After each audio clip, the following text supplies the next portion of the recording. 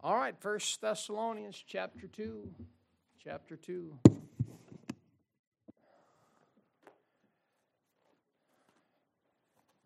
Good to be in church on a Wednesday. Amen. It means half your week is already done.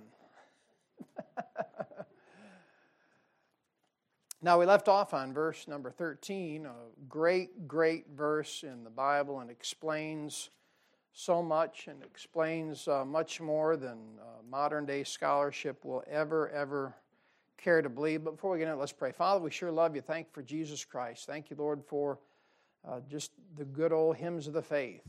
Lord, there's nothing better than these hymns. Father, thank you, Lord, for the testimony. Lord, thank you for the songs.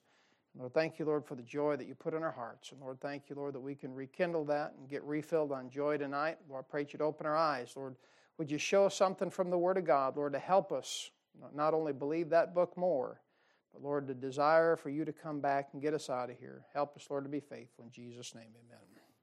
All right, in verse number 13, we left off, the Bible says, "For this cause also thank we God without ceasing, because when you received the word of God, which ye heard of us, ye received it not as the word of men." So you notice when we talk about the word of God, that's what Paul was preaching. That's a small w. I'm going to show you the contrast real quick. Look at John chapter 1. All right, now fundamental Christianity's got this thing all messed up, and I think most of you understand it. But Paul, the Thessalonians, Paul's not talking about the fundamentals of the faith. He's not talking about some message or some Christian principle. He's talking about the things that Paul preached were the very words of God.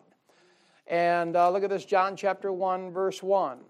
All right, the Bible says, "In the beginning was the..." But notice that word, it's what? It's capital. So that's the person of Jesus Christ. And he's called the Word. That's a person. All right, now 1 Thessalonians chapter 2. And look at verse 13 again. "Because when you receive the small w, the Word," that's what he's preaching. That's the book that's in your lap. You see that? He said, "When you receive the Word of God," not a person, "which you heard of us, you received it not as a word of men, but as it is in truth the Word," small w, "of God, which effectually worketh also in you that believe." Now hold that spot. I'll show you in one more verse. Psalm chapter 138. So now there's a difference. There's the person of Jesus Christ, which is a capital W. And then you have the small w, which is the words of God. And what you have in your lap, if you have a King James Bible, is the pure words of the living God. And you don't have the capital W in your lap. Okay? Psalm 138, verse 2. That verse is on our sign out front. Now you notice the distinction. He says, "I will worship toward thy holy temple and praise thy name for thy loving kindness and for thy truth. For thou hast magnified thy small w above all thy name." All right, so there's a difference. That small w, that's the very words of God. And they say over there in 13, Paul says, "When you received the word of God, which you heard of us, you received it not as the word of men." It wasn't just a message. It wasn't the fundamentals. It wasn't teaching. It wasn't Christian principles. It wasn't none of that. They received it as the word of God. All right? He says, "But as it is in truth, the word of God, which effectually worketh also in you that believe." So this is the only book you'll ever read that, depending what you're going to get out of it, is what your attitude is when you go to the book. Does that make sense, or did I just word vomit? If you've got a negative attitude about the Word of God, when you go to it, you'll not get what you need. If you have the right attitude about the Word of God, when you go to it, that book says right there that the Word of God will effectually work in you that believe. And that is the key to your Christian life and ascertaining things from the book. You have to believe it. And if you don't believe it, it doesn't work. That's the Christian life right there. If you go to the Word of God and you want to find a justification to sin, you'll find it. If you want to tip one back every third week with your friends, you know where the devil will let you go? The devil's in this book more than the average Bible believer is. I'm not being a jerk, I'm being honest with you. That devil will let you find the verses where Jesus turned the water into wine, and he'll convince you that Jesus drank wine where it never says he drank wine. You see what I mean? Why? Attitude's not right. If you want to find a reason to do whatever it is, the devil, not only the devil, but the Lord will let you find a reason and a verse to hang yourself spiritually. But these people, these Thessalonians, it was a spiritual church. It was a godly church. And when Paul and company came and preached to them, they received it as the Word of God. And he says, which effectually worketh also in you. Look at verse 14. The Bible says, for ye, brethren, became followers of the churches of God, which in Judea are in Christ Jesus. For ye also have suffered like things of your own countrymen, even as they have of the Jews. I want you to notice here in verse 14, the Bible says, you became followers of the churches of God. Isn't that an interesting phrase? Followers of the churches of God. Now you remember, and if not, to just give you a little reminder, Matthew chapter 16, verse 18, that Jesus Christ said, I will build my church, and the gates of hell shall not prevail against it. Remember that, Matthew 16, 18? So what we're saying here is things in the life of a Christian should be centered around the local church. I'll say it again. Things in the life of a Christian should be local church oriented. I stand before you a blessed man. You say, why? Because you're a preacher? No, not at all. I'm blessed because I was raised that when the doors of the church were open, I was raised to be in the church. Amen? You say, well, what if you're not? Okay, there's exceptions to every rule, but they don't prove the rule. So you see here that interesting phrase, and it says, you became followers of the churches of God, which in Judea are in Christ Jesus. And in your Christian life, things should be local church oriented. Let me give you the contrast to that thing. You've got organizations like the YMCA. You got organizations like the Salvation Army. Of course, the Salvation Army had a great beginning under General William Booth, right? And he won many, many souls for Jesus Christ. But what it is, it's not local church oriented. You got the group that erupted out of 1991 or 2 or around 3, the Promise Keepers. They're not local church oriented. And how about this? The General Association of Regular Baptist Churches, which this building used to be a part of, that we got out of, it is not local church oriented. You say, so what? So, if it's not local church oriented, eventually, sooner or later, that thing was destined to fall apart and go off the rails. All those groups that I mentioned are what they consider themselves. They call themselves para-church. Isn't that an interesting name? Para-church. I'm thinking parachute. You forgot to open yours, about 3,000 feet, amen? And they exist outside any parameter of any local church. I want you to think about that. A parachurch group exists outside the parameters of any local church. What does that mean? It simply means that a parachurch group is not accountable at all to any local church. And you got to realize as a Christian that the blessings of God is not just on the spiritual body, but the blessings of God are upon the local church body itself. And here's a good rule that you can think of and put down in the recesses of your mind. If a group considers themselves to be parachurch, then they are nothing but parasitical. That means they feed off of church members while refusing to come under the authority of the local church. Anyone that comes in here and candidates to be a missionary, if they're not local church, see ya. Why? The Lord doesn't want you to be a free bird. Leonard Skinner might, but not the Lord, right? The Christian isn't supposed to be a free bird. The Christian's supposed to be under somebody. Just like the wife is supposed to be under the husband. We doing all right tonight? This is so old-fashioned. You feel like you feel like a geek and a nerd to even preach the truth anymore. This is society you live in is pathetic. You say there's man and there's woman. No, you're a hater. No, I'm just biblical, right? And the woman's supposed to be under the man's supposed to be under Jesus Christ, and then when the local church is supposed to be under a pastor, a God-called pastor. Amen. You say, well, you're touting pastoral authority. Not at all. I run from most of that stuff. Y'all are blessed. Cut it out. I can aim you at about a dozen preachers right now. They'll pin your tail right to the wall on stuff. Not me. I say you got the Holy Spirit. If He can't tell you what to do, what am I going to tell you? I'm going to tell you what car to buy. I'm not going to tell you what church to go to or where to send your kid to school, or should I send him to school? Well, that's your job as a parent. My job is strictly spiritual. 1 Peter chapter 5, verse 1, the job of a preacher is to feed the flock of God which is among you. Period. You take the oversight. And the parachurch outfit is parasitical. They feed off local church members but refuse to come under the authority of any local church. There was a fellow tried to get me involved with the camp. He says, "Oh, brother," he said, "this is such a great camp over here, and you need to get in with us and get into this youth camp." And I'm looking at youth camps. This is back in, I think it was 15 or so, or maybe 14. Anyways, whatever. So I call this group up, and I won't mention their names because I know a lot of good brother, and they send their church kids there. Not me, man. And I talk to this gal. I'm like, "Hey, who's the head, whoever, whatever," and she's like, "Oh, that's me." I'm like, "Oh, okay." I'm like, "Now, okay, tell me about your camp." And she goes off, and this long, she was very polite, very kind, very wonderful person to talk to. I said, "What local church are you a part of? What local church are you affiliated with?" For example, we have the Lower Lights Broadcast, a ministry of Bible Believers Baptist Church of Tahoe City. That's a radio ministry that operates under the guidance of the local church.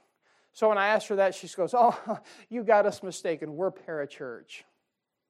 I said, "What does that even mean?" I'm being honest. I'm not being a smart aleck. I find that hard to believe. I said, "What does that mean?" She goes, "Oh, it's just a bunch of pastors, and we're just a group." And I'm like, "Okay, so who holds you accountable to anything at all?" You know what she said?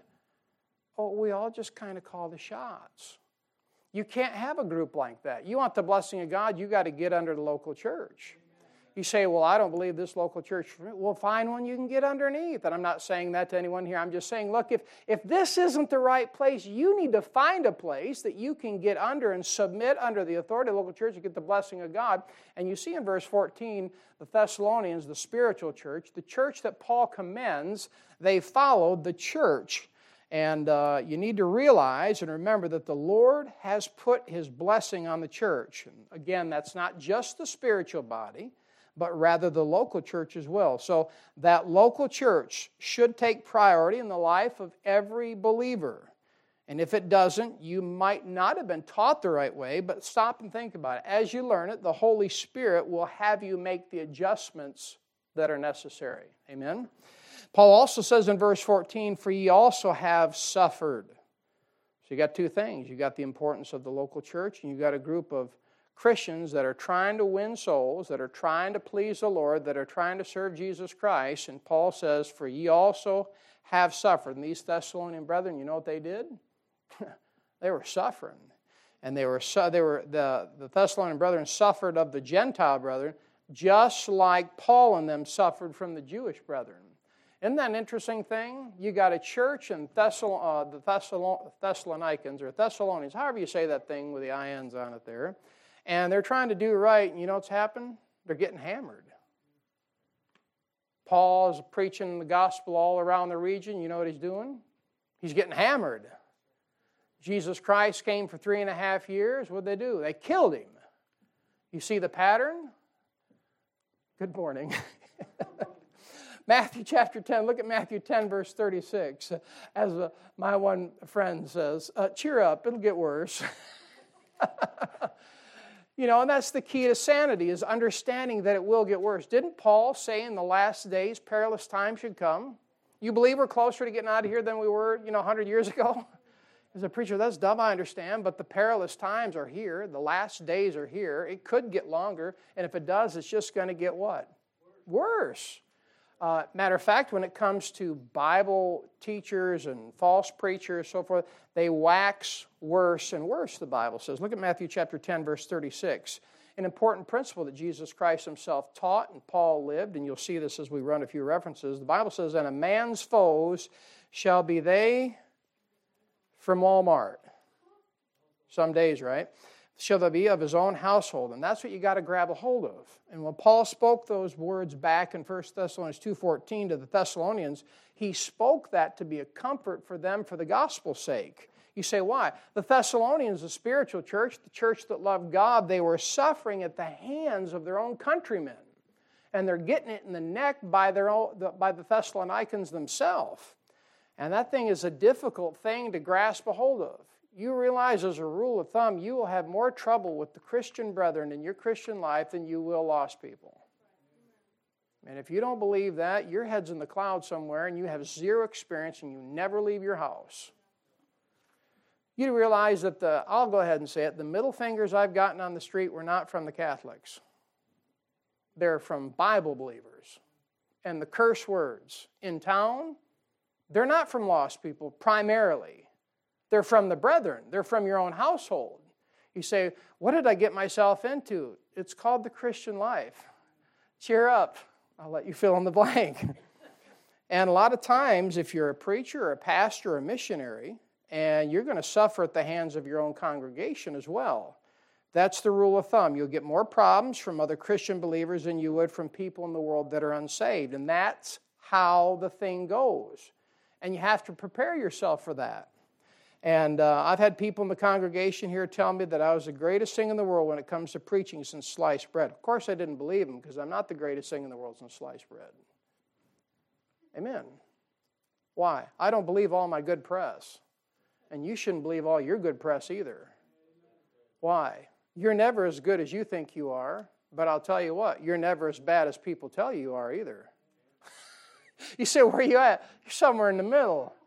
Stop believing all your good press. You'll do better. Your blood pressure will be a little bit lower. But you're going to get more problems from other Christian believers than you will from people that are unsaved in the world. And that's how it goes.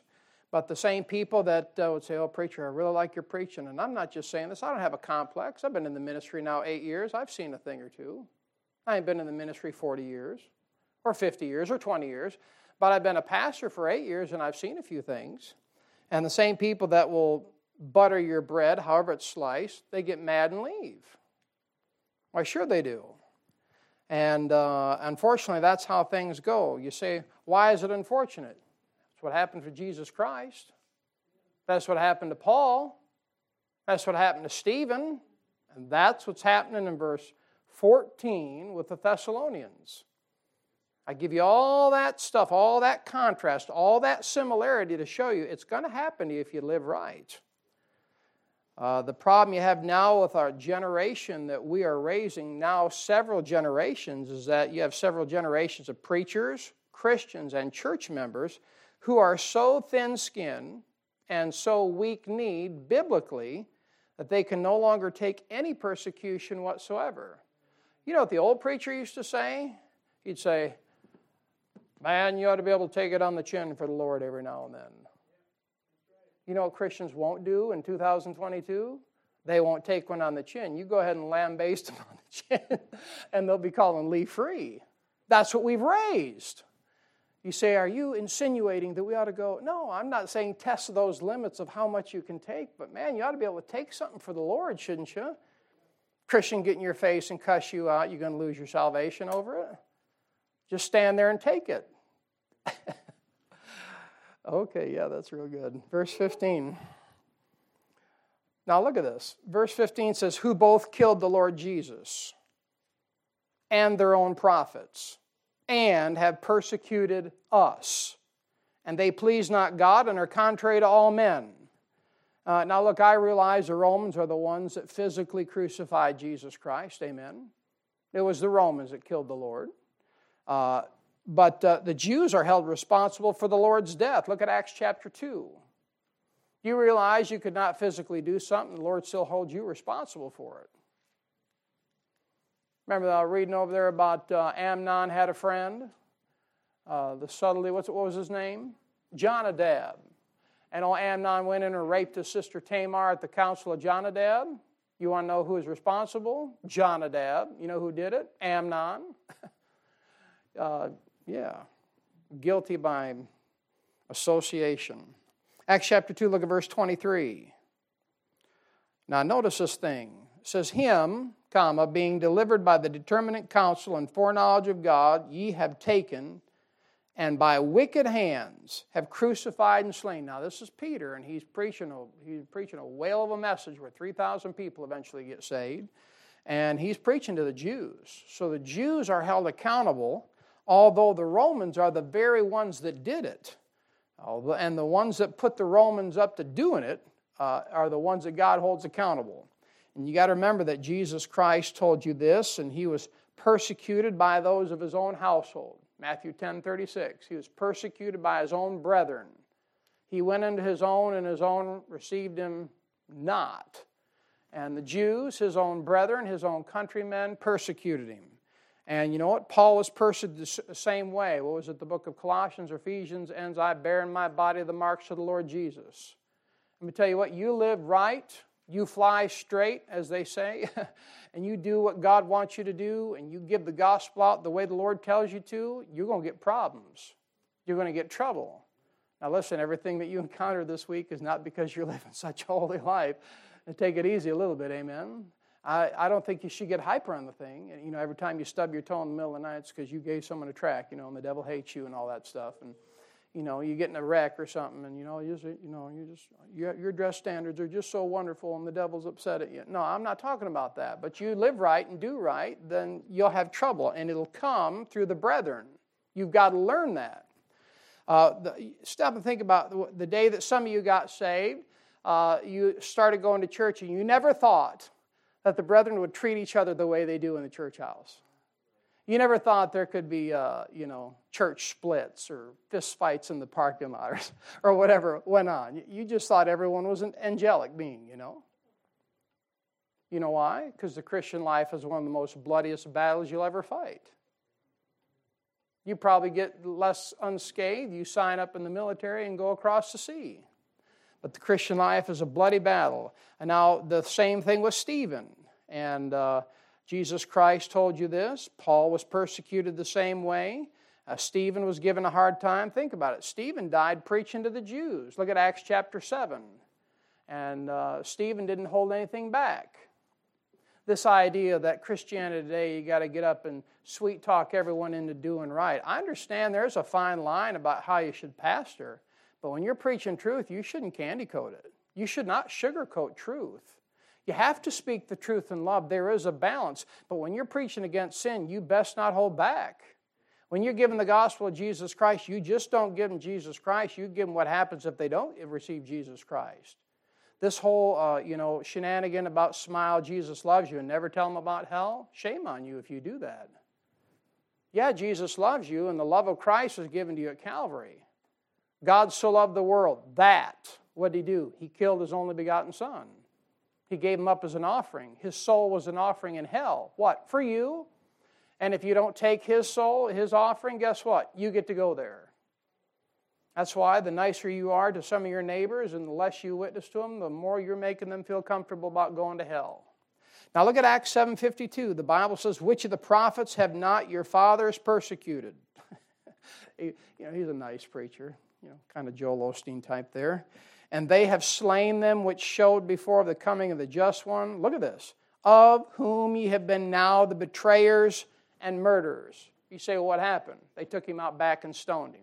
He became the first martyr of the New Testament. So you got to remember, and I know I'm going over and over, but I couldn't warn you enough and help admonish you enough that a man's foes will be those of his own household if you live for Jesus Christ. If you practice what you preach, if you want power in your Christian life, those foes will be of your own household. And it could be your familial household, but it'll definitely be your spiritual household. Stephen was persecuted. Paul was persecuted in 1 Thessalonians chapter 2:15. The Thessalonians were persecuted. And if you're going to live for Jesus Christ, just like they killed the Lord, just like they persecuted and finally chopped up Paul's head, just like they stoned Stephen, just like they were getting in the neck of the Thessalonian church there, you're going to have trouble. And it's going to be your own household. And if you don't stand for Christ, well, the devil lets you live a pretty good life. You see the contrast? If you don't live for Jesus Christ, the devil will give you a crown down here. See the difference? You can either get your crown at the judgment seat of Christ, or you can go ahead and just compromise and live for yourself. The devil will give you a good time down here. I've said this before, and The reason a lot of Christians don't have much trouble in their Christian life is because I personally don't believe they're kicking much dust up for the Lord. Now look at verse 16. Now this is a great passage here, and it's a great book. Look at it says here in verse 16, forbidding us to speak to the Gentiles that they might be saved. That's what the Jews were doing. They were messing with Paul's message so the Gentiles couldn't get saved. Now that's about as wicked. You know what Paul said that the Jews were? They are enemies for the gospel's sake. But yet in the same verse you read that they're beloved for the Father's sake. That's almost like, it's hard to understand the paradox. And forbidding us to speak to the Gentiles that they might be saved, to fill up their sins always, for the wrath is come upon them to the uttermost. Basically what Paul's saying here, as we just said, the Jews could care less if every Gentile went to hell. That's basically what Paul's saying there. And those Jews were trying to stand in the way, and the Jews were trying to prevent anything Paul and his ministry was doing from going in that direction. Everywhere Paul went, he met resistance from the Jews. And as soon as there was some type of revival, man, there was persecution. And every time someone started getting saved, man, there was imprisonment, there was beatings, and there was riots, and there was upheavals. All throughout the book of Acts actually goes really quick. It's a great book to read, and it tells you about the early church there. And a very important thing, not only do you see that, but what you need to see in verse 16 is that in many of the new perversions of the Bible, and that's what I call them because they pervert the words of the living God, they add to or take out or diminish aught thereof, especially the Amplified Version, they specifically add to the end of verse 16. And of course, the Amplified Version was recommended by Pensacola Christian College in 1993, 94, 95, 96, and sold on their bookshelves. But what the Amplified Version does is it adds to the end of verse 16. And I'll read it for you. Which you were told not to add to the Word of God. And this is how it specifically reads. You can look at your verse, and I'll read the one that I got off of BibleGateway.com. He says, forbidding us from speaking to the Gentiles, non-Jews, so that they may be saved. So, as always, they fill up to the brim the measure of their sins allotted to them by God. But God's wrath has come upon them at last completely and forever. And the Amplified Version adds those words completely and forever. By the way, the ESV does also in the footnotes. The Living Bible does as well in the footnotes. The Revised Standard Version does in the footnotes, and on and on and on the list goes. About that Amplified Version, it was put out by the Lockman Foundation. Now, the Lockman Foundation, they're a bunch of Bible rejectors ad nauseum there. Lockman Foundation, and they were responsible for producing the New American Standard Bible. But you want to watch out for that. Lockman. You open up a Bible produced by the Lockman Foundation, I wouldn't trust them with a dead horse. And that same outfit right there, the Lockman Foundation, they added the word deaconess to Romans 16:1, which is found in no Greek manuscript anywhere. That's the group we're talking about. What do? They add to the Word of God. You say, what are you giving that for? Because there's an attack on your Bible. He said, I didn't know there was an attack on the Bible. Well, there is. If there wasn't, why would they mess with it? And what happens here in 1 Thessalonians 2:16 is that the Amplified Perversion is in fact, and this is where it comes in, it is a post-millennial text. And the plot thickens. Post-millennial text. What we are, we believe in the premillennial, we are premillennial in our beliefs. Amen? That means that Jesus Christ comes back before the tribulation, and then he comes back to this earth before the millennial reign begins. But this shows you that they're post-millennial in their teachings. And it's a Roman Catholic text. It's also a Presbyterian text, a Methodist text, and whoever else believes in post-millennials. Now, this is the conflict. They add completely and forever onto verse 16 to try to say that God is through with the Jews. I'll say it again. The reason they add completely and forever on to the back end of verse 16 is to show you that they believe God is done with the Jews. So what's the big deal about that? So now they can claim the promises that were given to Israel, and they get to claim them for themselves. That's what's going on, which is absolute blasphemy, and I'll show you why. Look at Romans 11. Listen, every time someone messes with your Bible, there is a doctrinal reason for it.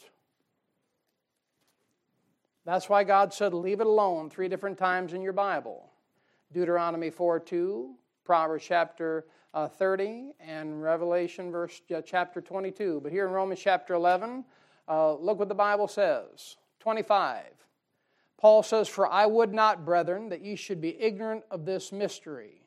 All right, so someone's obviously ignorant of the mystery of God here. Lest ye should be wise in your own conceits, that blindness, what's the next 2 words? In part has happened to Israel until the fullness of the Gentiles become in. Verse 26, and so all Israel shall be saved. At the end of the tribulation, what he's talking about. As it is written, there shall come out of Zion the deliverer, and shall turn away ungodliness from Jacob. For this is my covenant unto them. That's the Jewish people, whom I shall take away their sins. As concerning the gospel, they are enemies for your sakes. But as touching the election, they are beloved for the Father's sake. For the gifts and calling of God are without repentance.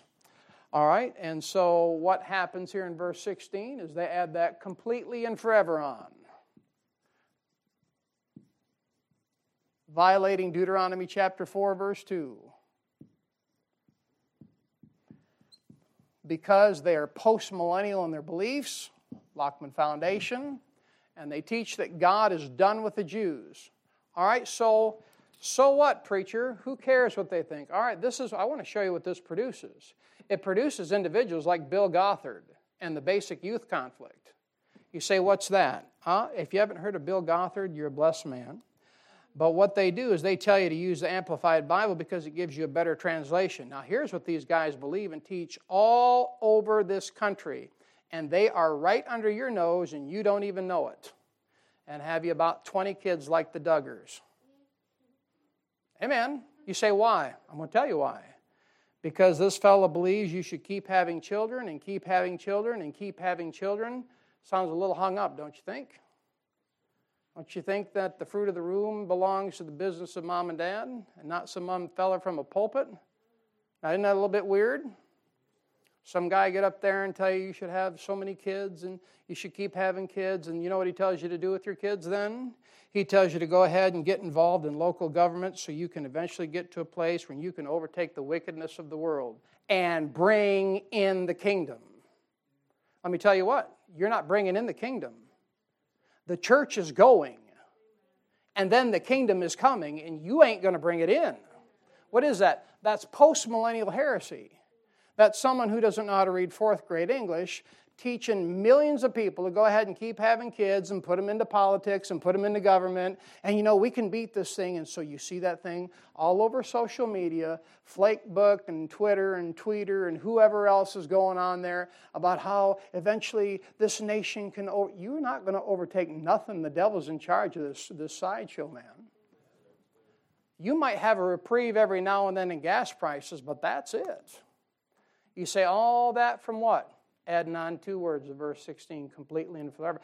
That's not what the King James Bible says. Which I need to show you is God is not done with Israel. And that's what Romans 11:25-29 tells you. But look on Isaiah chapter 40. It's important that you understand that God is not done with Israel. You say, why? Let me tell you what. Those are His people. He chose them, and there's multitudes of scripture saying that and showing that. All you have to do is read your Bible one time through, and you see all the places God tells you they're chosen people, they're His people. You don't mess with God's people. But look at this thing in Isaiah 40, verse 1. He says, comfort ye my people, saith your God. Speak ye comfortably to Jerusalem, and cry unto her that her warfare is accomplished, that her iniquity is pardoned. You know where that's at? That's the end of the tribulation. For she hath received of the Lord's hand double for all her sins. Does it sound like the Lord's done with Israel? Sure doesn't. How about Jeremiah 50? I'll just give you a couple. This book is loaded with this stuff. And you find out these guys that are trying to create movements and, always going off about the fruit of the womb and the fruit of the womb. They're just a bunch of perverts is what they are. I wouldn't take any counsel from them to save my life. Jeremiah 15:19-20. Now look at it. It says, Jeremiah 15:19, and I will bring Israel again to his habitation, and he shall feed on Carmel and Bashan, and his soul shall be satisfied upon Ephraim and Gilead. Verse 20, in those days and in that time, saith the Lord, the iniquity of Israel shall be sought for, and there shall be none. You see that? It's gone. Why? He pardoned her. You know how many times the Lord has taken care of Israel and forgiven them? How about on the cross? Father, forgive them, for they know not what they do. What did he do? He forgave them as a nation. You see that? He says, for I will pardon them, verse 20, them whom I reserve, talking about his people. Look at another one, Jeremiah 31:35. The Lord is not done with Israel. By adding those two words on, completely and forever, the Lockman Foundation, a perverter of the Holy Scripture, teaches postmillennial heresy, and all these other groups have sprung up from that thing right there. 31:35. And that's where that thinking is all over this country. It's all over, contemporary music, that we're bringing in a kingdom. We're bringing it. We are not bringing in a kingdom. The church is going. The kingdom is coming. All right, Jeremiah 31:35. Thus saith the Lord, which giveth the sun for a light by day, and the ordinance of the moon and of the stars for a light by night, which divideth the seas when the waves thereof roar. The Lord of hosts is his name. 36. If those ordinances depart from before me, saith the Lord, then the seed of Israel also shall cease from being a nation before me forever. Ain't that something?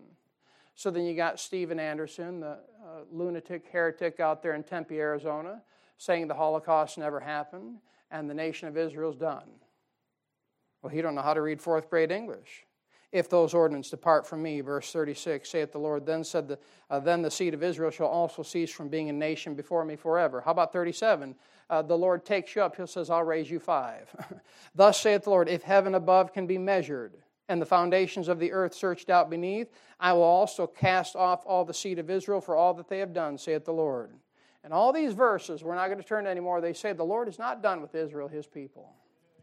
And you can't take those promises, and that's why people do that. And that's why, because they want the physical promises, they want the physical blessings. It's like this. The Lord blessed Israel, his people, physically, and you and I, as spiritual Jews, we're blessed spiritually, not physically. And all these groups, the Catholics and all the rest of them clowns, what they do is they want the Jewish physical blessing. So they take on a postmillennial stance, and they accept the Lockman Foundation completely forever on the back end, verse 16. And all that stuff that's Reformed theology, that's covenant theology, that's Roman Catholicism. But the Lord is not done with Israel yet. You really need to be careful with your application of these Old Testament passages. Stop and think about in World War II when Hitler was gassing the Jews and burning them up, and the Lord was punishing his people, and he was very vicious about it, and it's prophesied all throughout the Old Testament, amen, about how he was going to put his people in the furnace of iron. And he's doing that thing. You know what Hitler did?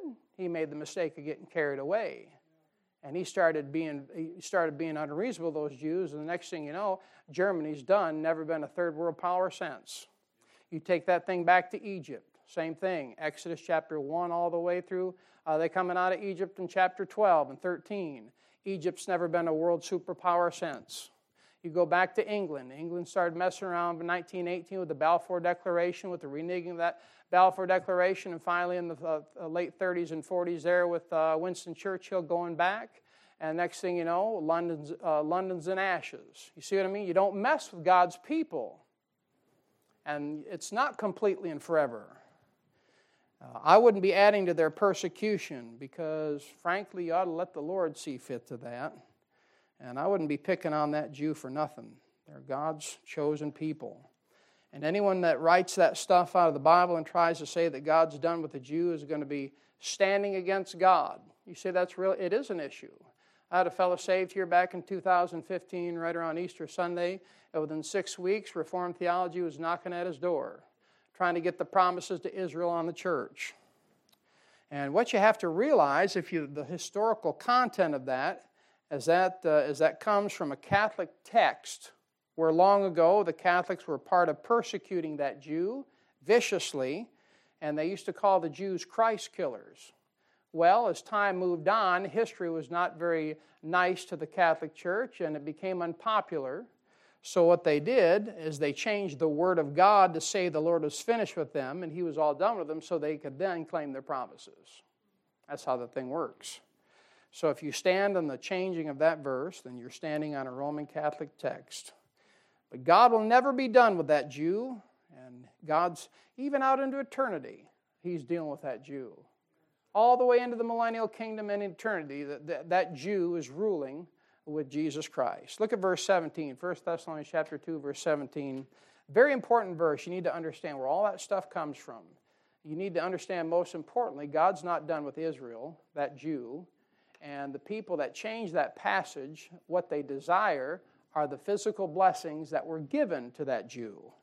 But 1 Thessalonians 2:17, the Bible says, "But we, brethren, being taken from you for a short time in presence, not in heart, endeavor the more abundantly to see your face with great desire." So, pretty self-explanatory verse.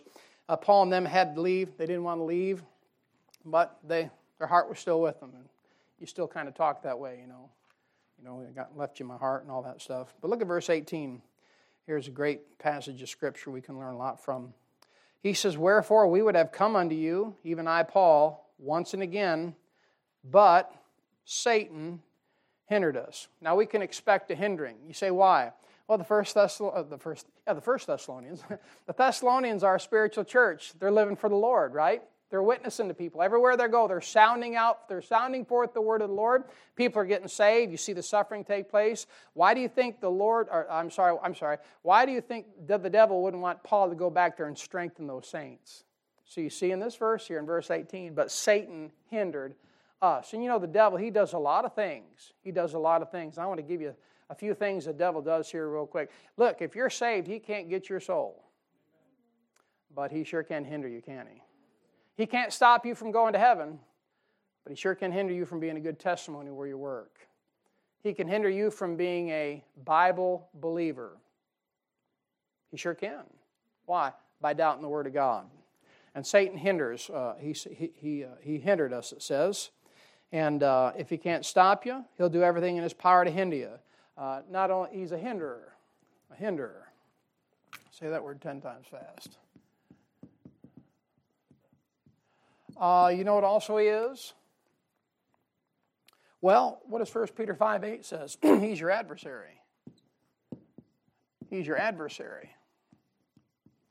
You ever just stop some days after some of the things you go through and say, do I really know what's going on in my life? You think the boss is mad at you, right? Your boss is a Christian. And the boss isn't mad at you. 1 Peter 5:8. But that devil's your adversary. Some Christian thinks, the devil's just a big old pussycat. No, he'll tear your head off. And an adversary is someone that is trying to stop you or someone who is able to stop you. And like we said, the devil can't stop you from going to heaven, but he'll do everything to hinder you along the way. How about this one? Revelation chapter 12, verse 10. What that devil does is he accuses you. Is that right, spell checkers? Accusers. I don't know. It looks like there should be a red squiggly line under it in Word, Acute. Yeah, that is right. Okay, Revelation 12:10. The Bible says he's the accuser of our brethren. You ever stop and wonder if you're doing the devil's job sometime? You ever get in someone else's grill as a Christian? Sorry for the colloquialism. You ever get in someone's stuff and start giving the riot act for what you think they should be doing? You know what you're doing? You're doing the devil's job. Well, it's true. Well, there's a lot of things that are true. There's a lot of true things about you that we wouldn't want to go into detail either. But the devil is the accuser of our brethren. We shouldn't be accusing our brethren, right? Not only that, but 2 verses later, you know what he is? He's the deceiver.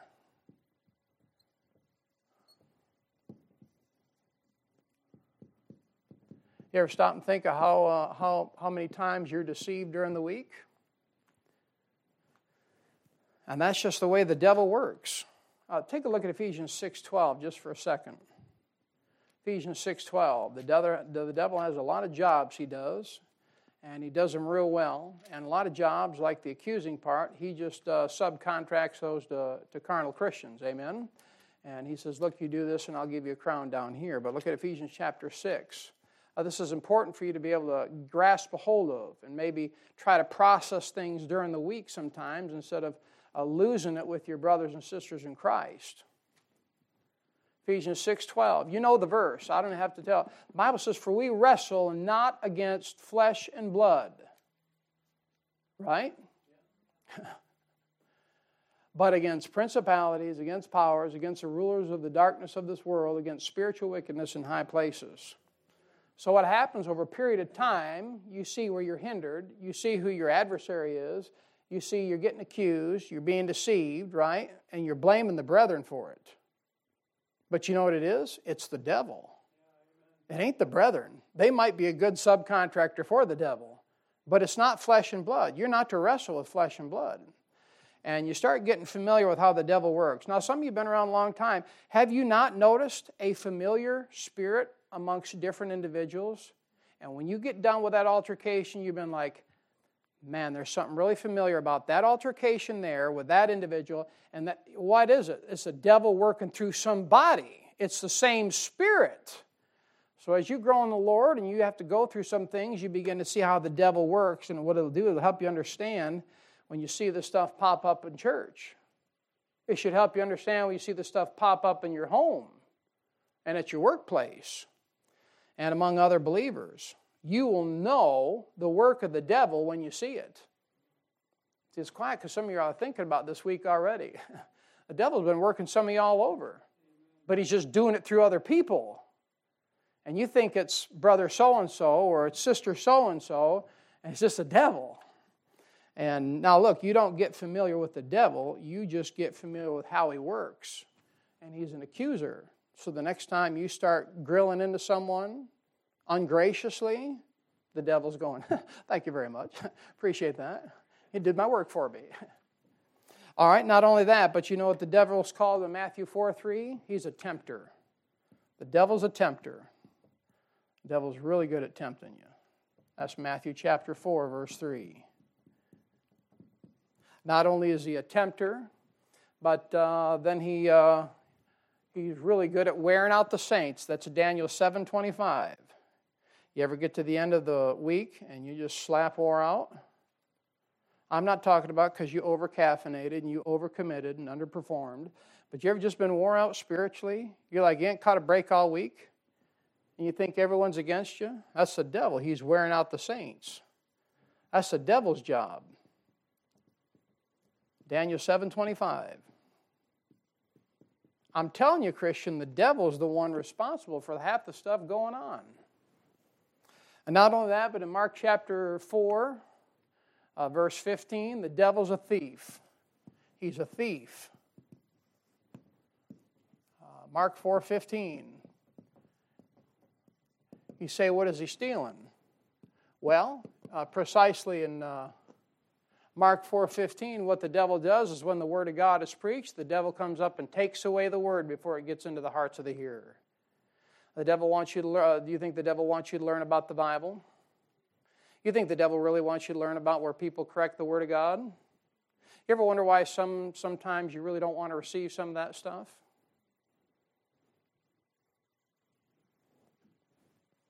He's a thief.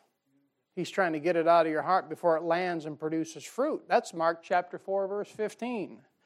All right, not only is he a thief, but in John chapter 8, verse 44, he's a liar. He's a liar. Well, that's a powerful verse, John chapter 8, 44. The religious group of Jesus' day is sitting there accusing him of being born of no father. He says, we be not born of fornication, those religious screwballs say to the Lord. And the Lord says, he says, you are of your father the devil, and the lust of your father you will do.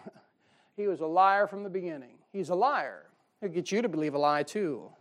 And he's the most effective liar there has ever been. And believe it or not, I say that respectfully. You say, why? I don't want to mess with the devil. I'm no match for the devil. You ever stop and think that Adam, in his perfectness, was created in God's image? He was no match for the devil. Think about David, a man after God's own heart, right? Supernatural power, could bend a bow of steel with his own arms.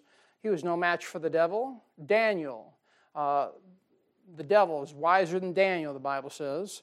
And the devil was no match for, Daniel was no match for the devil. He ended up letting that king bow down to him. I mean, you and I are no match for the devil. He's seeking to devour us. And look at Jude 1. There's only one chapter in Jude. I'll show you one example of this. Now, in your Bible, Michael is the archangel. Michael's the archangel. And you read over there in the book of Kings somewhere where one angel wipes out 185,000. Now, just humor me. That's a pretty powerful angel, isn't it? 185,000. I don't think there's 185,000 people in northern Michigan, for crying out loud. But maybe there is, but maybe there ain't. But 185,000 people, one angel the Lord turned loose and killed that men, I believe it was Syrians. But Jude 1:9, Bible says, yet Michael the archangel, like he's the head dog, him and Gabriel, right? When contending with the devil, he disputed about the body of Moses, durst not bring against him a railing accusation, but said, the Lord rebuke thee. I'm not like these crazy charismatics that say, I'll tell you what, I'll stomp the devil and I'll chase the devil with a squirt gun and all this crazy stuff they say about, I'm going to rebuke the devil and I'm going to tell, you ain't going to tell the devil nothing. The devil's going to get you is what he's going to do. You better watch what you say about the devil. And you see, next to Jesus Christ and God the Father, the devil is the most powerful being in the universe. And I don't want to mess with him. I have no desire to mess with him. Matter of fact, you start bad-mouthing the devil, I'm leaving your presence. And furthermore, I don't want to give cause or the reason for the devil to come mess with me either. Is that what you want? You better be careful when it comes to the devil. You and I are no match for the devil. You ever stop and think that there's, 6,000... If recorded history started at 4,000 BC, or whenever Usher or whoever Adams puts it at, and it's now 2022, if the calendar is right, perchance there's 6,023 years, and we know there's a difference of Julian calendar versus the Gregorian calendar and all that stuff, but there's 6,000 years of recorded history, and the devil's been around ever since, and he's been experienced for 6,000 years messing up man. You think you and I are really going to give the devil a hard time? No. And furthermore, I don't want to give him a chance to mess with me. And the reason the devil is the most effective liar is because he'll mix truth with a lie. And we covered this the other night, but take a look real quick at Genesis chapter 3, verse 4. You've got to remember, he is the most effective liar out there. He mixes truth with a lie. You know, it carries Bible believers off into different groups and hyper groups and different weird groups and just nutty groups, just getting carried off with a little bit of lie, a little bit of truth. Genesis chapter 3, verse 4, you know we're at. We're out in the Garden of Eden with the serpent and the woman there. The Bible says in verse 4, chapter 3, and the serpent said unto the woman, you shall not surely die. For God doth know that in the day ye eat thereof, then your eyes shall be opened, and you shall be as gods, small g, knowing good and evil. You know what that devil did? He lied. But you know what he did? He told the truth. He said, make up your mind. He did both. He gave Eve a half-truth because they didn't die physically, but they died spiritually. And here's the thing, the spiritual death at that point became worse than the physical death. And but the devil's a worker, and he stays busy all the time. How about this? You ever stop and think how good the devil is? You know what he'll do? Not only will he hinder you, he's your adversary, he'll use someone else to accuse you, he'll deceive you, he'll tempt you, he'll wear you out, he'll steal the book from you, he'll steal time, he'll steal purity from you, he'll lie to you and all that stuff. But you know what he'll do? He's so clever, he'll get you to do the right thing at the wrong time. That's the devil. You say, how so? Well, you're all here, so I'll use this example. Let's say it's time for midweek service. It'd be about time to go to service, and you know what you'll do? This is just an example. Some Christians will stay home and say, well, I really need to read my Bible. Is reading the Bible a good thing? Sure it is. It's a great thing. You think the Lord wants you to stay home and read the Bible or come to church? Why don't you come to church? Amen. See, he knew that. Pretty smart kid. But the devil gets you mixed up in all that. He mixes truth with lie all the time. And that's one of those things you have to be so careful today because the devil is so deceptive. And he deceives our own heart. And that's why you can't trust your heart. And the devil's good at being able to do those things. And a lot of people love to latch on to half of the truth they have and bypass the other part. All right, we're just about done here. 2:19. 2:19. Paul says, for what is our hope, or joy, or crown of rejoicing? Are not even ye in the presence of our Lord Jesus Christ? It is coming. All right, so what you see here is a part of the people's rejoicing is seeing those people that they led to Jesus Christ in heaven. And that is what we call the crown of rejoicing. Crown of rejoicing. And as you know, that's the soul winner's crown. That's a crown of rejoicing. Now, every book in the New Testament, basically we go through these things, but that's called the crown of rejoicing, a soul winner's crown. And every Christian should be actively winning souls with Jesus Christ. Amen? Should be actively attempting, praying. If you're not trying to win someone to Jesus Christ, you ought to be praying about the salvation of someone's soul, because everyone in here knows someone that's lost. And we don't do all we should on this, but we should do more. And every Christian ought to win souls. And I teach it this way. The stones that are in your crown will represent the souls that were saved, that you won to the Lord while you're down here on the earth. You say, why? Well, if you study that thing in the Bible, stones and gems, pearls and lively stones, they're likened unto people. They're likened unto people in the Bible. Proverbs chapter 11, verse 30, stuck right in the middle of the Old Testament. The Bible says, the fruit of the righteous is a tree of life, and he that winneth souls is wise. You know what you ought to do? You ought to try to win souls. You ought to try to tell people about Jesus Christ. And sit down with them one-on-one if you can. And some folks are great soul winners. I've never been a great soul winner. I've always been real good at getting all nervous and having a great opportunity and just mouth dries up and don't have the right words and spit all over the place and say something absolutely stupid. And the fact that the Lord used me to win anyone to Christ is a miracle. He says this in verse 20, for ye are our glory and joy. So here's a practical thing. You want some joy in the Christian life? Go win someone to Jesus Christ. Man, that's the greatest feeling this side of eternity. It really is. You get excited. You get the warm fuzzies. You get the chicken skin. And then you got tears. And no one can completely understand that thing. But you just, the Lord allowed you and gave you a little bit of credit for helping birth that person into the kingdom of God. And we'll stop right there. For ye are our glory and joy.